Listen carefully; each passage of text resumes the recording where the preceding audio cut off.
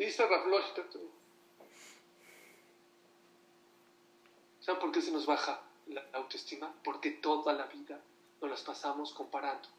Es que mi vecina, es que mi tía, es que mi amiga, es que todo el mundo, ya no te compares. Llegó una persona y le dijo a Rabbi Udales, Jajam, ¿puedo borrar una palabra del Birkat Hamazon? No, ¿por qué? Dice, eres Gemda Toba Urjabá. La tierra de Israel es Toba, es buena. Urjabá, y es ancha. Jajam, ¿es buena? Sí, buenísima. El Mar Muerto, Tiberias, Haifa. Urjabá, ancha. No, Jajam, no es ancha. Qué chiquita es. Entonces un Jajam le contestó al Pia Kabbalah. Ya, cuando te dicen al Pia Kabbalah, pues ya no le puedes decir nada. Rabades le contestó impresionante. ¿Saben qué dijo Rabbi Udales? Dijo Rabades, ¿quién te dijo que es chico Israel? Jajam, ve al mapa, compárelo con Brasil, con el DF, con Argentina. Pashut, compárelo y se va a dar cuenta que Israel es pequeñitito. Dijo, ese es tu error. ¿Quién te dijo que compares? Sal a la calle. Hay camiones, hay calles, hay edificios. ¿Por qué te comparas? El error del ser humano es que él piensa que esta vida es una carrera. No es una carrera, no es una competencia. Deja de voltear a los lados. Albert Einstein decía, si tú comparas, mides a un tiburón de cómo escalar un árbol, va a decir que el tiburón no sirve. No es cierto, el tiburón es para que esté abajo del mar. Y la ardilla para subirse al árbol. Y esto no es una competencia. No es una carrera. Cada quien tiene su misión en la vida y cada quien tiene sus kelim y sus herramientas.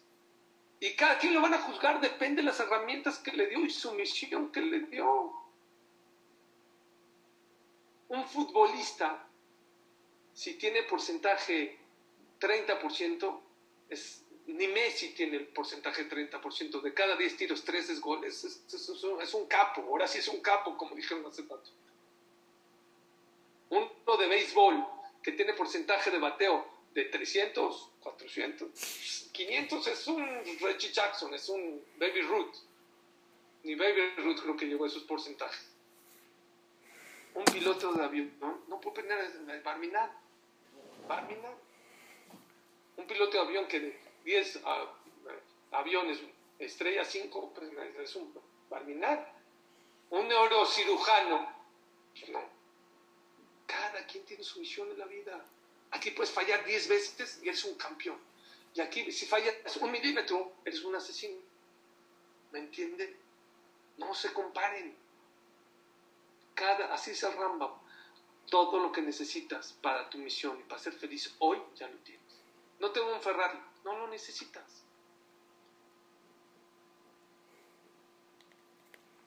Hay algo, les dije que iba a hablar de David Amelech y de Goliat. David Amelech, cuando él no iba a guerrear, él le llevaba comida a sus hermanos que estaban al frente de la guerra. Y él empezó a escuchar a Goliat que está gritando como loco y retando al pueblo Israel. A ver quién se pone. De repente le dice a Shaul Amelech, David Amelech, yo puedo contra él. Dijo, ¿cómo sabes que tú puedes? ¿Cómo sabes? Chaparrito esto. Dijo, ¿por qué? A mí ya me pasó una vez que vino un león, me vino a atacar. Yo estaba cuidando el ganado, y lo rompí en 2. Y el oso también lo partí en 2. 2 veces me pasó. Y por eso, y agarró, y sabemos la historia, y le ganó a Goliat. Dice Rav Loister, uno de los alumnos de Rav Wolbe. La persona tiene, para tener la autoestima alto en la vida, tener aquí adentro un álbum de todos tus logros. Deja de hablar de tus fracasos. Todo el tiempo hablamos de nuestros fracasos, no con la gente, contigo mismo. La persona se habla consigo mismo 6 veces más que con los demás. Habla contigo mismo de tus logros, de tus éxitos. Y cada vez que veas, no, sí puedo, la otra vez hice esto, el otro día, sí puedo. Sí se puede. Eres más fuerte de lo que te imaginas, eres más inteligente de lo que te imaginas, pero tienes que creer en ti. Tienes que tener un álbum dentro de ti. Hay otro tema para levantar la autoestima, muy importante. que ese concepto lo dice muchas veces el Jinuj. El Jinuj es un libro de hace 800 años. Rishon, Adam Nifal Mipehulotah. Empieza a actuar exteriormente de una manera correcta. Vístete bien. Bien no es con Gucci, ¿no? Bien, que te sientas cómodo, contento. Arréglate bien. El primer síndrome de una persona deprimida es su mal aspecto. Ahí es donde la autoestima se baja. Arréglate bonito. Yosef Atzadik se peinaba. Le queda a Yosef, así está escrito, se peinaba. Cuando lo vendieron sus hermanos, se arreglaba. Yosef, piensen en el jajá más grande que conoce. Imagínense que lo vean, se arreglaba. No va, jajá, no va. A ver, me veo guapo. Está escrito en el Maor Hashemish que Yosef Atzadik se arreglaba y se peinaba y se vestía. ¿Saben por qué? Porque él sabía esto. Yo no voy a caer en las manos del...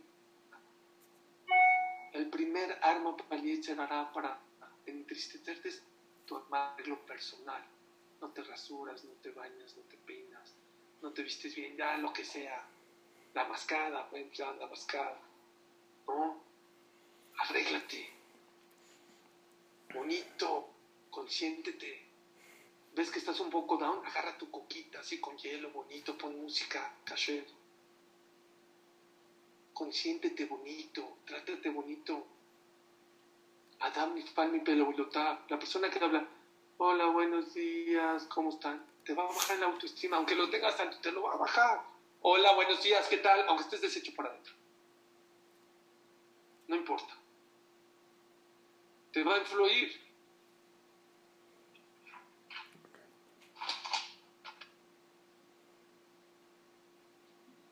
Una ocasión, Rabbi Yohanan llegó tarde a estudiar con Resh Lakish, eran Jabritot. Esto lo oí de Rav Pérez. Y no llegaba. De repente llegó y estaba un poco triste. Vamos a estudiar. Resh Lakish vio que estaba triste. Dice, ¿qué tienes? Nada.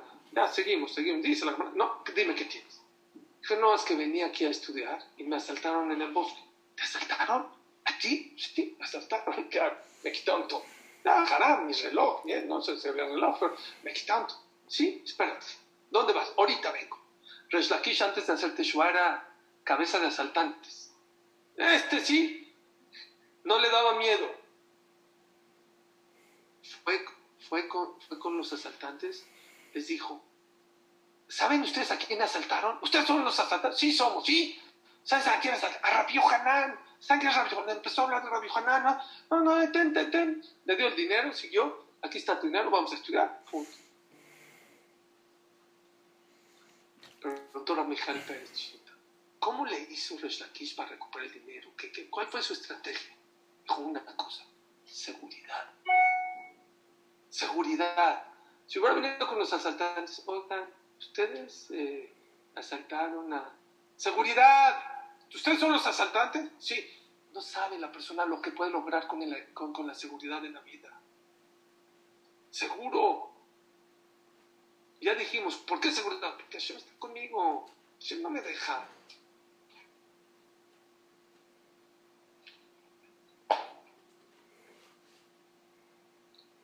Punto 4.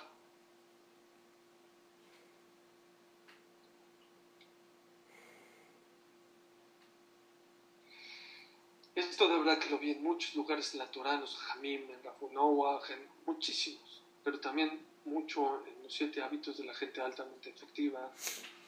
Lo vi en otros blogs, en otros lugares. Uno de los problemas más grandes de la gente puede ser que te conozcas, puede ser que tengas un maestro, puede ser que tu autoestima esté buena, no tienes rumbo, no tienes objetivos. Es un problema muy grande. La gente que quiere crecer en la vida necesita tener metas, objetivos. Es muy importante tener un objetivo. Uno de los inventos maravillosos que tenemos en esta generación, ¿saben qué es? El Waze. El Waze es a donde, si le pones ahorita irte a Indonesia, te lleva a Indonesia.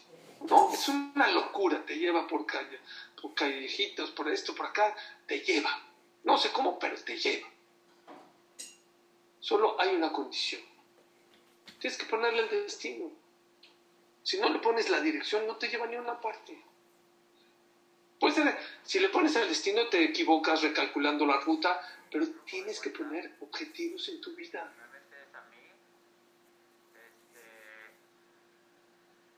La dirección es más importante que la velocidad. Y veo mucha gente, especialmente a muchos jóvenes, que van no a 120, a 200, no, sin rumbo, sin dirección, sin brújula. Llegó un novio con Raham Shmulevitz. Raham, deme por favor un consejo.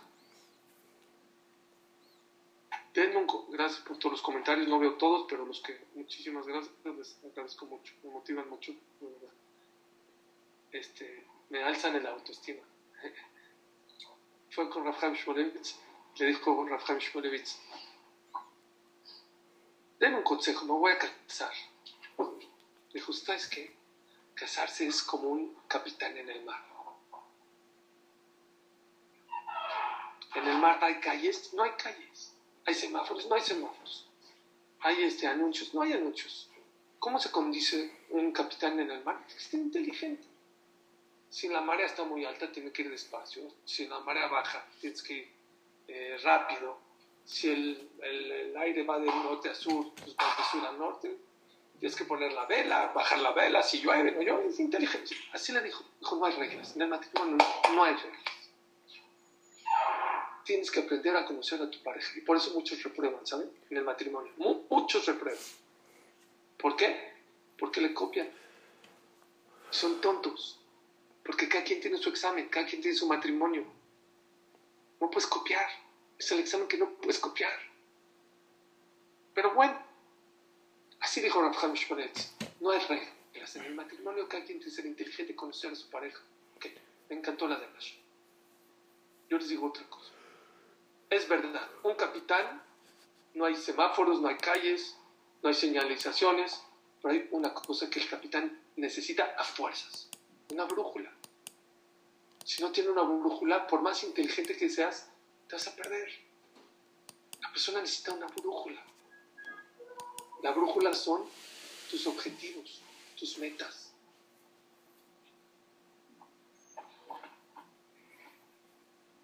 Es muy importante que tengamos claro lo que queremos en la vida. Les voy a decir dos maneras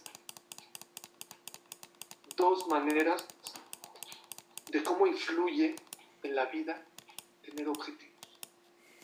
Uno, de una película. Hay una película que se llama Alicia en el País de las Maravillas. La verdad nunca la vi. La vi mucho anunciada, pero nunca la vi. Pero hay una frase de Alicia en el País de las Maravillas que va en el camino y de repente llega a una Y. No sabes ir a la derecha o a la izquierda. Y está ahí sentado el conejito. Creo que el conejito es como el más inteligente de ahí. Y le dice, conejito, conejito, conejito, ¿por dónde me voy? ¿Por la derecha o por la izquierda? Le dijo Alicia, ¿a dónde vas? Se quedó pensando. Dijo, la verdad no sé a dónde voy. ¿Saben qué le dijo? Si no sabes a dónde vas, cualquier camino te lleva. Hay gente que es así, es una puerta. Entra a la clase de Suri, ¡pah!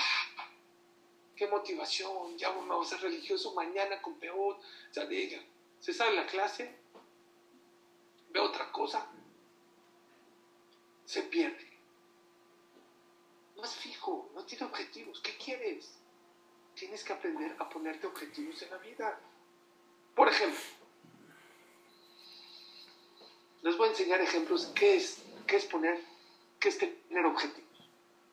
Mi objetivo de vida es que en mi casa hay armonía. Se acabó. Aquí no hay gritos, aquí no hay pleitos. Hay diferencias de opiniones, eso puede ser. Pero aquí no hay gritos y no hay pleitos. Si un día llegas y tu esposa no llegó, no vas a gritar porque lo tienes claro. Tienes que saber, para ponerte un objetivo, lo importante que para ti es la armonía. Por ejemplo, Los que me están viendo desde el iPhone, del otro Zoom, no me van a ver un ratito, porque les voy a ver un pedazo de una carta del Rambam que le dejó a su hijo. Déjenme acordarme dónde la tengo. Creo que aquí la tengo. Voy a necesitar un cargador para Office.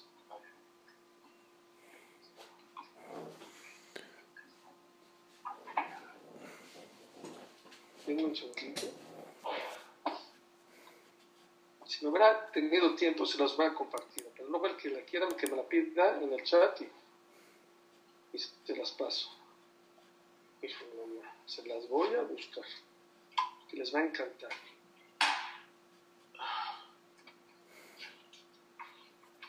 Uy. Ya, aquí está.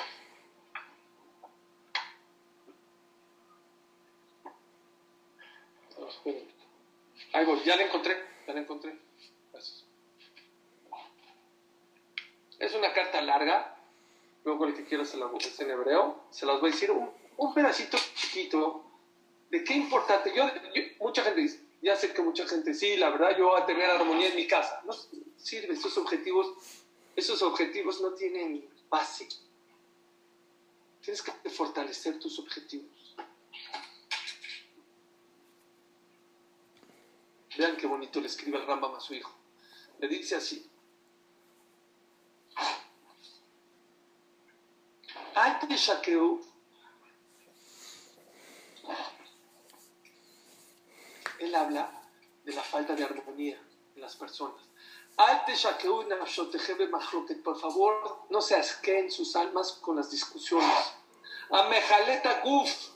Los pleitos, las discusiones con los amigos, con los vecinos, con la esposa, con los suegros. Dice el Rambam, vale oro esto. Estas frases de verdad valen oro. Amejaleta guf, acaba el cuerpo. Betanefesh, el alma. Betamamon gam yachat. Y no es los pleitos y las discusiones no es que acaban o al cuerpo, o al alma, o al dinero. Las tres juntas, dice el Rambam. Raiti atarot shear shel vino leloed. Vi muchos cabellos que se hicieron blancos antes del tiempo. Por mishpechot shenijedú, familias que se desintegraron. Sarim sheyadum migdulatam, ministros que cayeron de sus puestos. Alim gedolot shenitareru, ciudades que se revolvieron. Vitatgudiot shenibredu, keilot que se deshicieron. Hasidim no es los que tienen mayas y Sternberg. Hasidim es gente que hace más que la Torah, más que la Jumra.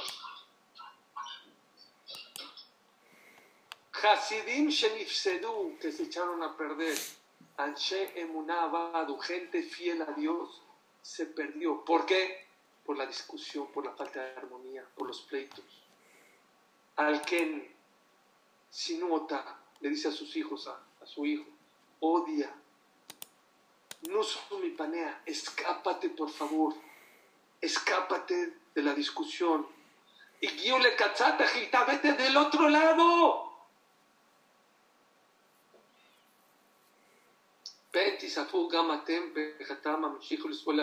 Tal vez si tú te acercas a la mahloket te puede llevar de corbata. Esa es la fortaleza real, verdadera, auténtica. Escaparte de la discusión, vivir peace and love, así decían antes los hippies. Peace and love. Yo paz con todos, no me meto con nadie. Dicen que una vez el león ayunó, Tisha B'Av ayunó el león, no el señor león, el animal león, el rey de la selva ayunó. Acabando Tisha B'Av, mandó a llamar al venado, le dijo, oye, ¿cómo huele mi boca? ¿Olió? Apesta, perdóname, león, huele muy feo.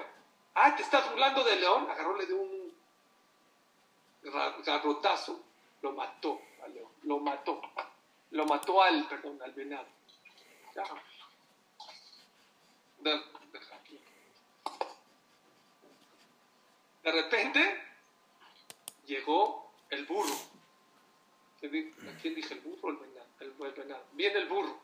Llega el burro, se acerca, pues ya vio lo que le pasó al venado. Le dice, oye, venadito, ¿cómo huele mi boca? Huele tan rico que puedo decir por mi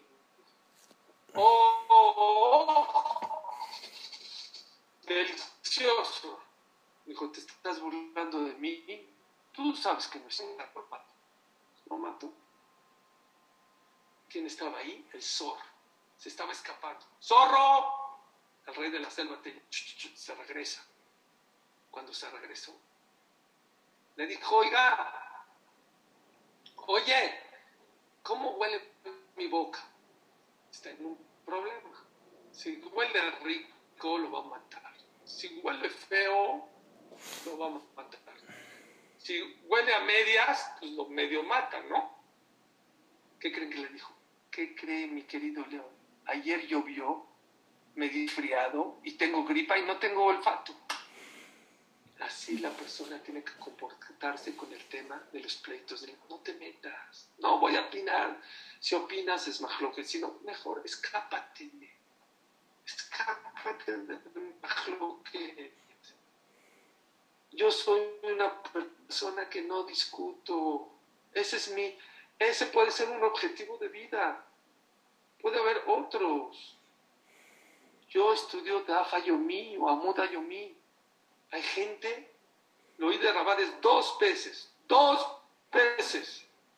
no una, 2. Había un doctor, 70 años, no sabía que era una Gemara, se sentó a un shur de Gemara, le fascinó, dijo, esto es lo mío, le dijo un jajam, yo quiero, a ver, ¿qué puedo hacer? Dijo, pues pon una jabruta. Perdón, 75 años tenías. A los 87 años acabó el Shas. Hizo Siuma Shas. Señores, ponte objetivos. Yo voy a acabar el Shas. Tengo un amigo que viene a mis clases que quiero mucho. Y una vez estaba en el Knis, hicieron Siuma Sejet. Dijo, ¿qué es eso? ¿Qué es eso? No sé qué, en su vida había escuchado eso. ¿Qué es Siuma Sejet? Le explicaron. Dijo, a ver, ¿cuántas hojas tiene? ¿Cuánto esto? Yo quiero hacer un Siuma Sejet. Yo estuve en el Sium Berajot y no me acuerdo, creo que Megilá. Ya hizo 2 Sium. Yo brindé con él con tequila. Ponte objetivos. La persona que vive con objetivos vive como mucho más fácil esta vida. Uno de los otros objetivos del pueblo judío, ¿saben qué es? Llegar a Olam Haba. Este no es el mundo real. Nuestro objetivo real, auténtico, es llegar allá arriba. Súbete ahorita a un avión, sin rumbo. ¿A dónde va? First class, Business class. ¿A dónde vas? Sin rumbo. ¿Sabes cuánto vas a durar en ese avión? 10 minutos, 20. ¡Bájenme! Te vas a echar por la ventana. ¿Por qué? No tienes un rumbo.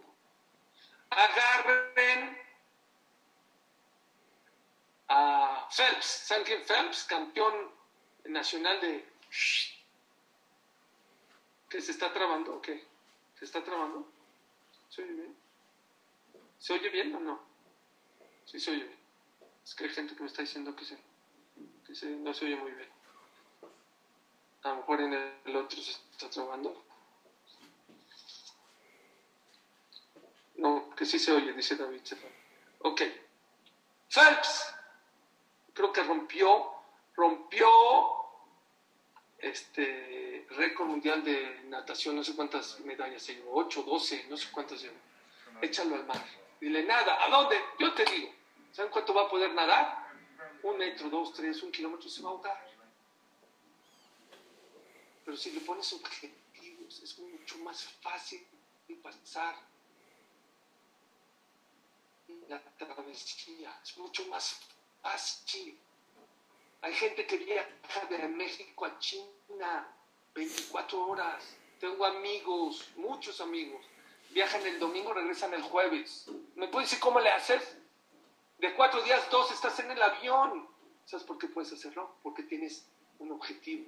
Voy a China, voy a hacer negocios, voy a ganar dinero. Lo haces. Cuando una persona pone objetivos en su vida, el camino es mucho más fácil. Les voy a poner un ejemplo. ¿Alguien de ustedes cuando entra a Superama o a la Comer o a Walmart, por favor, quiero cerdo, quiero comer cerdo, ni lo volteas a ver el cerdo? Me da asco el cerdo, aunque esté bien, bonito, limpio, me da asco. O aquí en México vas por él y ves no sé, ¿cómo se llama la taquería? El farolito.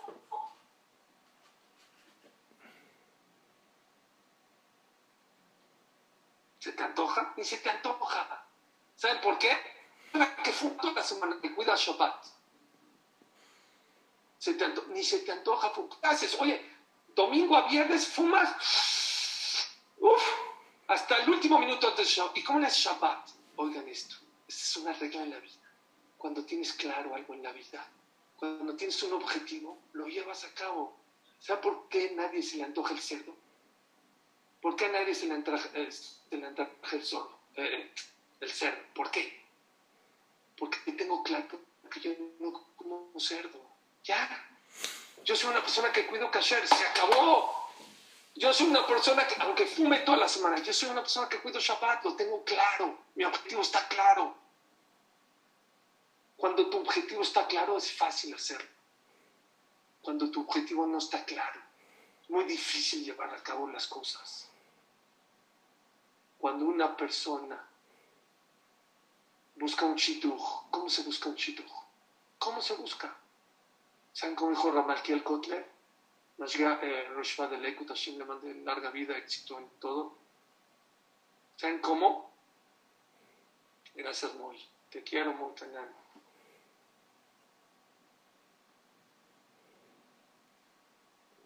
Y todos los que me escriben, gracias. Ramalkiel Kotler dijo así: Jajam, ¿cómo busco un shidduch? ¿Sabes cómo busco? Se volteó y dijo: ¿qué quieres en la vida? ¿Cuáles son tus objetivos de vida? No sé. Vete, enciérrate, escribe en una hoja cuáles son tus objetivos de vida. Cuando tengas claro cómo quieres ser de aquí a 10, 20 años, busca una pareja que te ayude a llegar a esos objetivos. Así se busca shidduch, con objetivos. Por eso tantos divorcios, por eso tantos pleitos, porque no sabemos buscar nuestro shidduch. No sabemos cómo buscarlo. ¿Y saben por qué no sabemos? Porque no tenemos objetivos. No sabemos cómo poner nuestros objetivos. Consejos para poner objetivos, ya para avanzar. Hay una estadística. 90% de los objetivos que escribes, los llevas a cabo. 90% de los objetivos que no escribes, no los llevas a cabo. Primer consejo es: escribe tus objetivos. De verdad, esto que le estoy diciendo vale oro. Les puede cambiar la vida. Los Jajamim lo dice, Rav Noach lo dice, este cuate, los 7 hábitos de la... Tienes que tener claro tus objetivos presentes en tu computadora, en tu iPhone, en un cuaderno, donde los puedas ver. Por favor, velos, tenlos claros. Número 2, les va a encantar esto: voy a ser mejor esposo. Eso no es un objetivo. ¿Pero por qué? Es un objetivo. De aquí a 10 años voy a ser un mejor esposo, una mejor esposa. No sirve. Tus objetivos tienen que ser claros y medibles. ¿Cómo lo mides que eres mejor? Si tú dices, de ahora en adelante ya le voy a traer flores a mi esposa cada Erev Shabbat, eso es un objetivo claro. De ahora en adelante, porque ya veo que las señoras se están emocionando demasiado, ya le voy a poner el café con platito y galleta a mi esposo. Eso es ser una mejor mujer. Ya voy a estar a tiempo.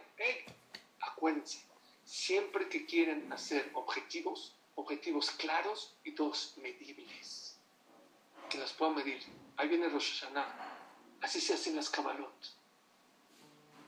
Hashem, perdóname, dame un año, vamos a ser más bueno. ¿Qué es ser bueno? ¿A dónde empiezas y dónde acabas? Eso no es Kabbalah. Kabbalah es algo práctico que pueda medir. Ese es un objetivo real. Es un objetivo correcto.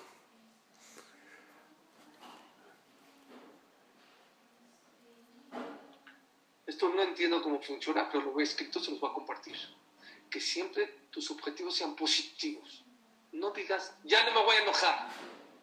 Va a haber armonía en mi clase, en mi casa. No digas, ya no voy a castigar a mis hijos. Les voy a dar amor, cariño, autoestima. Siempre que tus objetivos hablen de cosas positivas, no de negativas. A lo mejor psicológicamente, cuando hablas negativo, te afecta.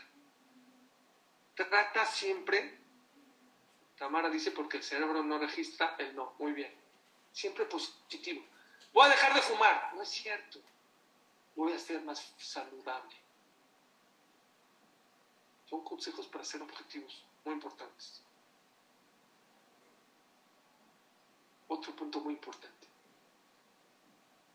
¿Cuál es el eslogan de Nike? Just do it. Sí. Nike. No es Nike. Nike. Jaime. Bueno, no sabes.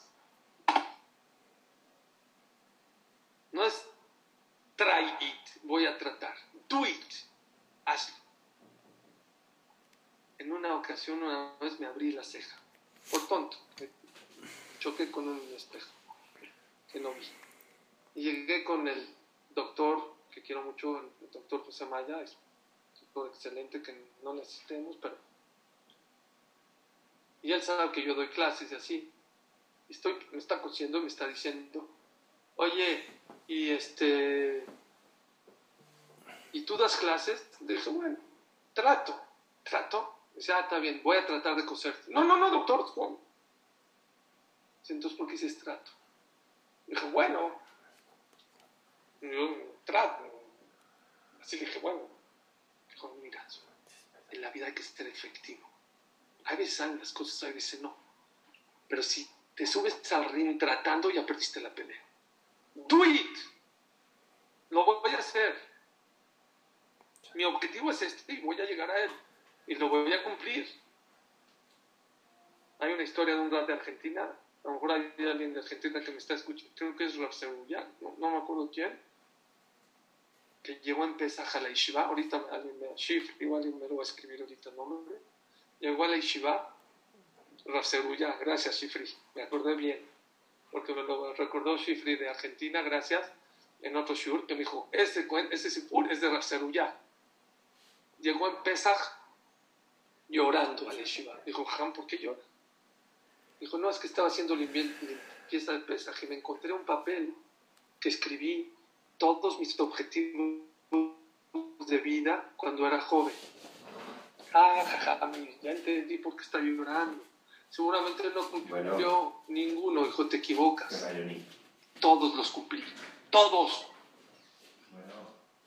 Jajam, entonces, ¿por qué llora? ¿Saben por qué lloro? ¿Cómo no puse más objetivos en mi vida? Por eso lloro. Jóvenes. ¿Saben cómo decía Ham Shabbat en el Yishub? Dice, bueno, en mi tiempo decía Ham Shabbat en la escuela, Hashem me mandó la vida. ¿Saben qué dice Ham Shabbat? Qué lástima que la juventud se le dieron a los jóvenes. En Francia, ¿saben cómo dice? Si los jóvenes supieran, si los ancianos pudieran. Hamani ya saben cómo dice. Los jóvenes tienen el reloj y los ancianos tienen la brújula. Pero todo habla de lo mismo. Aprovechen, tan jóvenes. Y los que no están tan jóvenes, hay tiempos para cambiar. De verdad. Hay tiempo. En esta vida hay tiempo para cambiar. Hay que ponernos objetivos claros, medibles y muy importante, realistas. ¿Cuántas veces dijiste, en un mes voy a bajar 10 kilos? No es cierto, no te mientas. No vas a bajarlos. Sé realista, sé verdadero, sé auténtico. Tienes que ser realista en tus objetivos. Pon los pies en la tierra. Pon los pies en la tierra.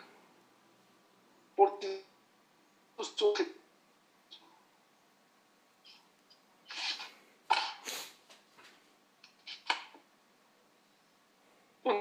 son 5. Nutre tus valores. Los que están... ¿Se está trabando? ¿No? Por este. Los que están... Van a dejar de ver un ratito los que están aquí en el iPhone, en el Zoom del iPhone, perdónenme. Pero los voy a decir. La gente piensa que hay crisis de salud. La gente piensa que hay crisis económica. No hay crisis ni económica, ni crisis de salud. Saben de que hay crisis de valores.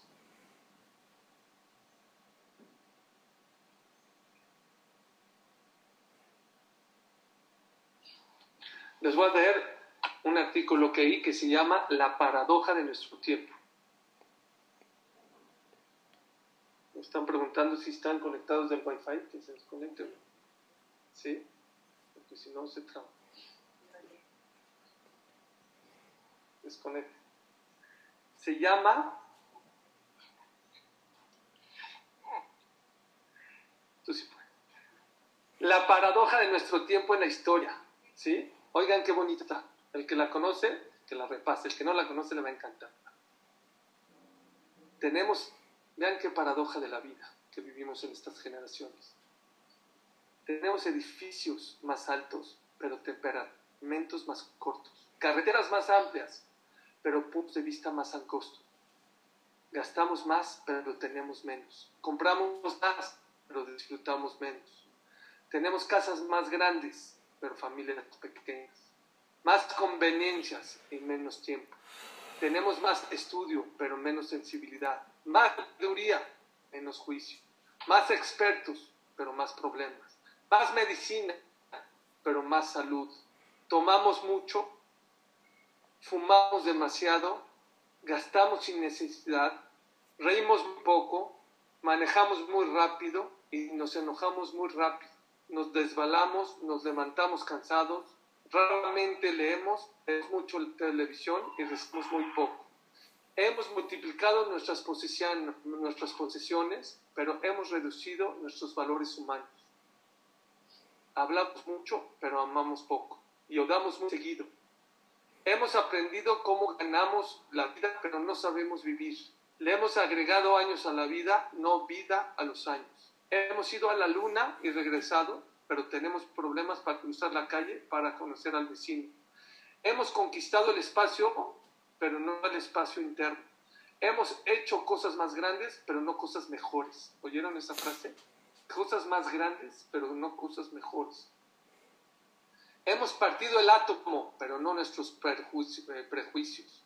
Escribimos más, pero aprendemos menos. Hacemos más planes, pero los sacamos adelante menos. Aprendemos a vivir a prisa, pero no a ser pacientes. Creamos más computadoras para tener más información, para producir más copias que antes, pero tenemos menos comunicación. Este es el tiempo de comidas rápidas, de digestiones lentas, hombres altos y caracteres cortos, ganancias altas y relaciones vacías. Es el tiempo de paz mundial, pero de guerra doméstica. ¿Oyeron esa frase? Nunca en la historia había habido paz mundial como estos últimos 70 años. Nunca. Y nunca en la historia ha habido tantos pleitos en las casas como estos últimos 70 años.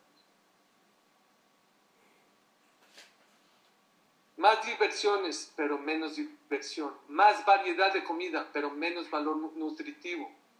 Estos son los días de 2 sueldos por familia, pero más divorcio. De casas más lujosas, pero hogares quebrados. Estos son los días de viajes rápidos, pañales desechables, moralidad desechable, amor desechable, cuerpo sobrepasados y pastillas para todo, para ser alegre, para ser callado, para matar. Es un tiempo cuando hay mucho en el aparador y nada en el almacén. Un tiempo en que la tecnología te puede dar esta carta. Despierta y reacciona. ¿Qué estás haciendo en tu vida? Señores, es la paradoja de la vida. El problema de esta generación es que hay crisis de valores. A lo mejor nuestros abuelos no eran tan ricos, ni tenían tantos lugares para viajar, ni tantas comodidades. Pero les aseguro que nuestros abuelos y la gente de antes era gente que tenía mucho más valores.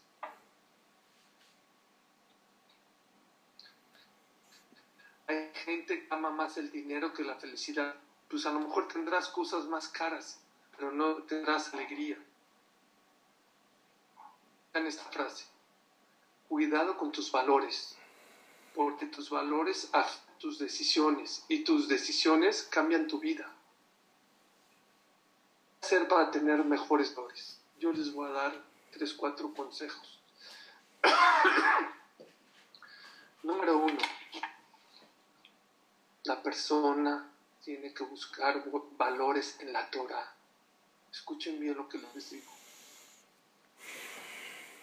Miren, no quiero hablar mal del Netflix y el veneno tan grande que es y todo lo que es. De verdad soy acérrimo enemigo del Netflix. Pero por favor, les suplico, un poco inteligentes, que sus valores no salgan de las películas. Por favor, sean un poco inteligentes. Hay gente que su vida, ¿escucharon? Tus valores afilan tus decisiones y tus decisiones cambian tu vida. Hay gente que su vida la cambia por la tele, por una película. Hay una persona, dice Rav Noah Weinberg, que toda la vida caminaba así, con el cuello y dice que porque él se parecía a Rocky Balboa, no sé quién, que caminaba así con el cuello de lado. Y todo el mundo pensaba que estaba un loco, es un loco. Por favor, tengan cuidado de dónde sacas valores a ti, a tu esposa, a tus hijos. Hay mucha información. Hay un bomba. Yo trabajo en publicidad. No se pueden imaginar el bombardeo y cómo te están persiguiendo. Yo trabajo con una agencia, les voy a decir una estrategia nada más, que tiene en su mano esta agencia, es una agencia de España, 240 millones de celulares con ellos. Sí, en toda América Latina. En México tienen en su mano, en su poder, 58 millones de smartphones que saben a dónde vas, a dónde navegas, qué ves, qué compras, qué aplicaciones bajaste, todo. ¿Y saben con consentimiento de quién? Tuyo. Les voy a explicar por qué. Ellos tienen un convenio con 10,000 apps. Todo el mundo baja apps, ¿no? En su celular. Cuando tú bajas una app, te dicen, al momento de bajar, ¿aceptas las condiciones? Creo que nadie de ustedes, creo que la estadística es que el 90 o 99% de la gente no lee, y dices, sí, acepto. Cuando tú aceptas, se te instala en tu celular un código kasher, ¿eh?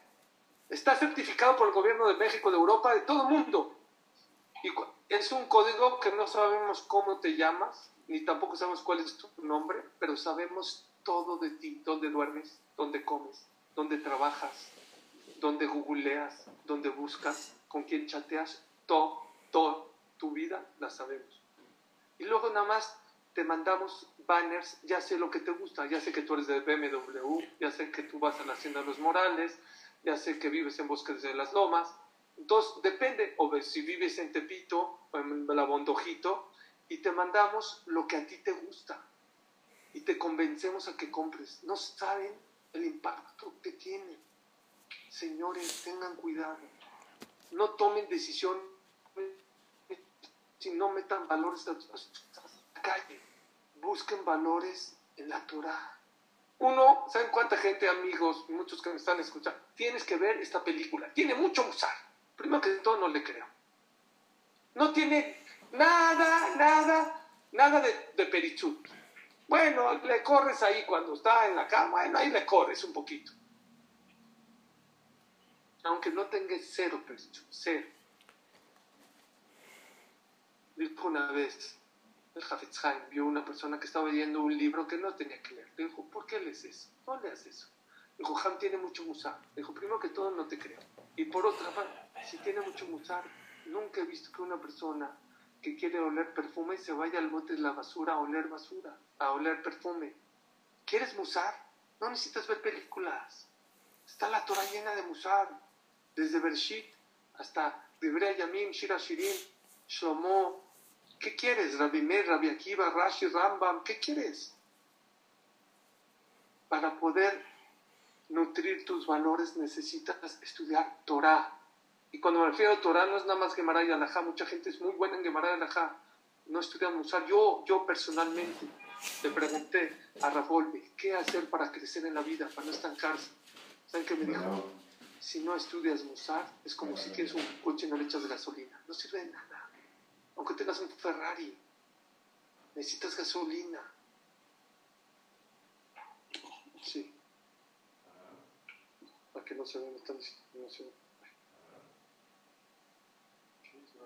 Es que, ya.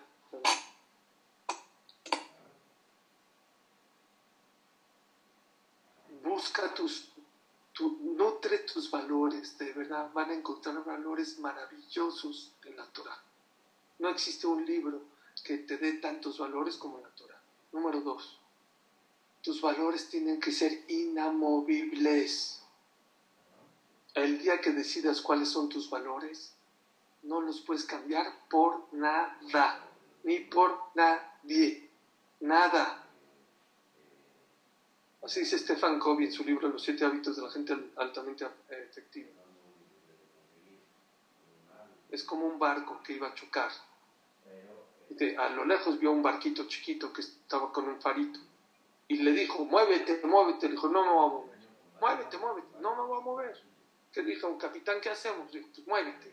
Cuando ya se está acercando se da cuenta que no era un barco, era la torre de control. ¿Cómo se va a mover?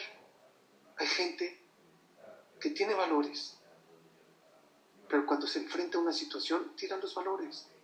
Freud lo dijo algo muy sabio en la vida, muy sabio. Dijo, la diferencia entre una persona con valores y sin valores son 36 horas. ¿Cómo 36? Sí, agarra a una persona que estudia en Harvard, con valores, con educación, y mételo a un cuarto encerrado sin comer. Y en ese mismo cuarto pon una persona de Tepito, que es la colonia más baja de México, sin comer a los dos. Después de 36 horas, abres la puerta y les echas un pedazo de pan y de agua y de carne. ¿Qué va a hacer el de Harvard? No, jabón. Se van a matar. Se van a matar por ese pedazo de carne. El de Harvard y el de Tepito. ¿Cuál fue su conclusión de Freud? ¿Saben cuál es la conclusión? La diferencia entre una persona de valores y una persona sin valores es 36 horas. Lo que él quiso decir, dijo algo muy sabio. Todos tenemos valores hasta que nos enfrentamos a la prueba. Ahí es cuando demuestras tus valores. Tienes que tener claro, uno de tus objetivos tiene que ser, no sé cuál es, cada quien que escoja cuáles son sus valores, pero tus valores no los puedes cambiar por nada en la vida. Inamovibles.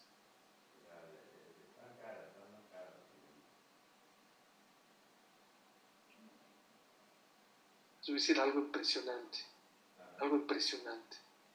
Me emocioné cuando lo encontré. Me emocioné. De las cosas más bonitas del show. Tienes que aprender a valorar lo oculto. Nos gusta valorar las mitzvot, las que hacen mucho ruido. No quiero alargar. El Jobot Alevavot dice, ¿sabes de dónde se construye tu Olam Haba? No de tus mitzvot. De tus mitzvot que haces a escondidas. Esas son las que hacen tu Olam Haba. Las otras te las pagan acá. Tus mitzvot a escondidas construyes tu Olam Haba. De ahí haces tu Olam Haba. Tienes que valorar lo que nadie ve. Es lo que tiene verajá. Dice el Ben Shai, ¿qué es más verajá? La Gemara dice que es más verajá el rocío que la lluvia. ¿Por qué? Porque el rocío nadie lo ve cuando cae. La lluvia sí se ve, le quitan verajá. Qué importante es en la vida aprender a no hacer ruido. Tienes dos alcancías en la mesa. Una le haces así, suena mucho, y la otra le haces así, no suena nada. ¿Cuál es la llena y cuál es la vacía? ¿Saben cuál es la llena? La que no hace ruido, la que está vacía, hace mucho ruido. Si te gusta hacer ruido, ¿sabes por qué es? Porque estás vacío por dentro. Pero esto es lo que me emocionó más. ¿Qué valen más, las monedas o los billetes? Obviamente los billetes. Los billetes no hacen ruido, las monedas sí. Yo pensaría que las monedas, no, las monedas son de 10 pesos, 5 pesos, no. Los que valen son los billetes. La vida misma te enseña lo oculto, lo que está, wow. Hay que aprender a valorar lo que no ve la gente. ¿Saben cómo se llama eso? Jobot alevavot. El Shulchan Aruch habla de las obligaciones que todo el mundo ve, ponerte tefilín, comer kasher, cuidar Shabbat, todo el mundo lo ve. Hay un libro que se llama Jobot alevavot, lo que nadie ve, las envidias, los odios, la buena vibra, el buen ojo, el mal ojo, todo eso es muy importante en la vida. Eso hay que valorarlo más, aunque nadie lo vea, aunque nadie te aplauda. Todos queremos una placa por el Gesed. Los Hasadim más grandes que valen son los que no te ponen placa. ¿Saben cómo le dice Rav Pinkus? El Gesed más grande que puedes hacer, ¿sabes qué es? Cuando te paras en la noche a hacerle leche a tu hijo y estás rendida, cansadísima, desecha.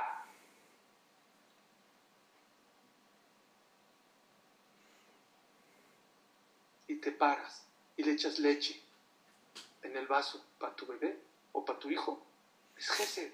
No te van a poner una placa por eso, ni te van a aplaudir. Tu esposo está dormidote, ni se da cuenta. A lo mejor hasta tu hijo cuando su botella se la va a tomar dormido. Pero esos son los hasadim que valen. Y dice más, y si agarras y en vez de dársela fría, se la pones en el micro a calentar, también es Gesed. También eso es Gesed. Y si a tu hijo le gusta leche con chocolate y dices, ¿sabes qué, Jadito? No, Jadito, pero quiero que le guste su leche. Y le echo chocolate a la leche. Es un gesed muy grande. Es un gesed impresionante. Dice Rav Pinkus, así acaba, Y se le agarra la cuchara y le mete la cuchara a las 2 de la mañana y le revuelve la leche. No pasa nada si se la toma sin revolver. Y no pasa nada si la tomas sin chocolate. Igual se la va a tomar. Pero lo haces para que tu hijo esté contento. Eso construye tu la papá. Hay que valorar más. Hashem nos mandó a las casas. A lo mejor uno de los mensajes de esta epidemia es aprender a ser más low profile. A valorar más lo de adentro. Somos una generación de mucho para afuera, para afuera. Hay que aprender a ser un poquito más hacia adentro. Otro punto muy importante que les quiero decir, cómo poder tener y planearse, buscar objetivos en la vida. ¿Saben cómo? Que no vayamos en el Bet HaChaim. Bet HaChaim es la casa de la vida. Sí, señores.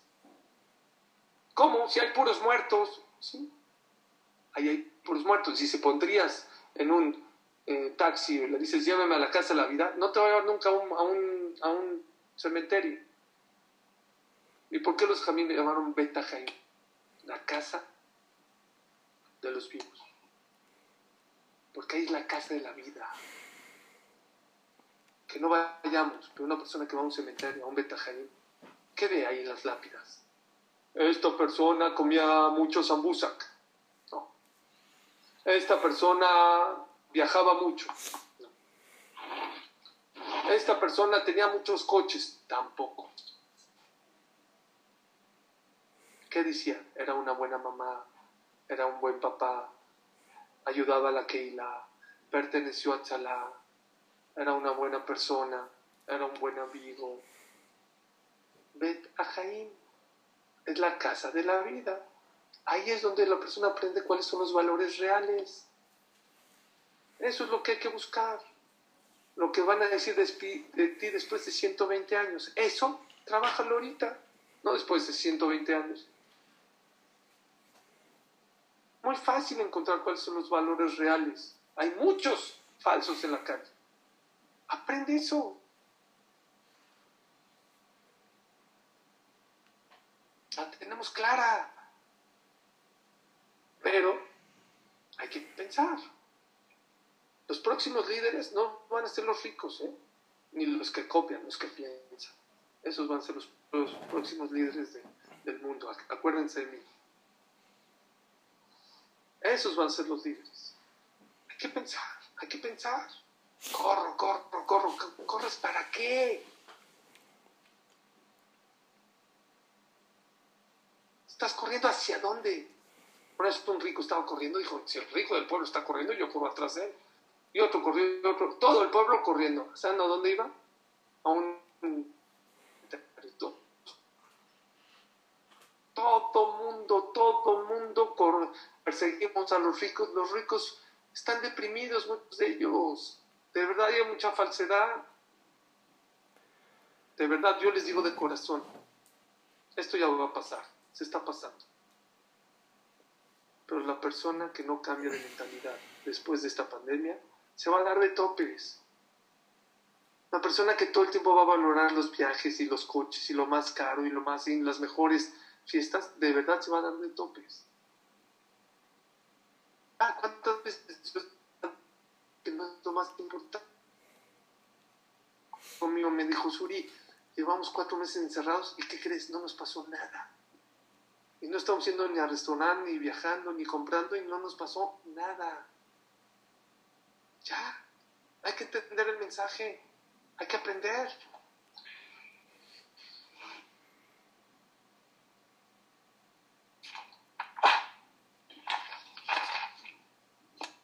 Me paso al número 6.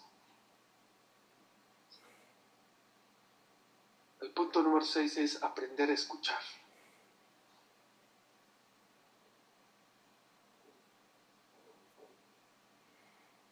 Saben ustedes que Hashem amaba a Shlomo Melech, lo amaba, lo quería muchísimo.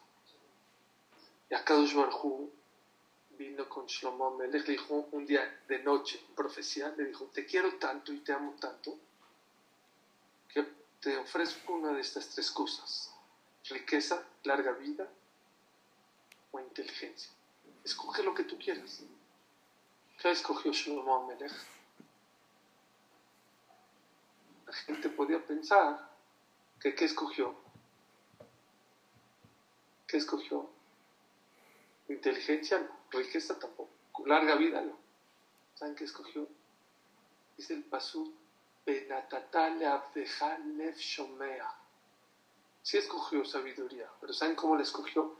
Y le darás a tu esclavo un corazón que sepa escuchar. ¿Saben cómo la gente se hace inteligente y sabia? Aprendiendo a escuchar.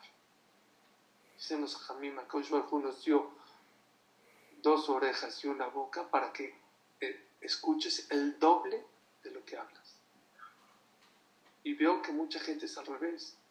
La gente habla el doble de lo que escucha. Como yo ahorita, estoy hablando el doble de lo que tengo que escuchar. Pero la persona tiene que aprender a escuchar. Cuando hablas, repites lo que ya sabes. Cuando escuchas, puede ser que escuches algo nuevo. La gente no sabe escuchar. Stefan Covey le llama, ¿quieres ser comprendido? Primero comprende a los demás y luego serás comprendido. Él lo escribió en los años 80, 90. La Gemara Masejet de Amot lo dijo hace 2000 años. Había 2 grandes yeshivot, una se llamaba Bet Hillel, la yeshiva de Hillel, y otra la yeshiva de Shammai. Siempre discutían, siempre. Eran agua y aceite. Dice la Gemara que siempre la halajá, a excepción de unas cuantas veces, la halajá siempre es como Bet Hillel. Dice la Gemara, ¿por qué? ¿Por qué siempre la halajá siempre es como Bet Hillel y no como Bet Shammai? ¿Saben por qué? Dicen los Jamim. Porque Bet Hillel siempre primero escuchaban el argumento de Shammai. Siempre que discutían, Bet Shammai primero hablaba y luego Bet Hillel decía su argumento. Siempre. Ese es de sabios. Primero te escucho y luego te pregunto, y luego te analizo, y luego te discuto. Pero primero te escucho. La gente no escucha. Ya no escuchamos. No tenemos tiempo ni paciencia para escuchar a los demás.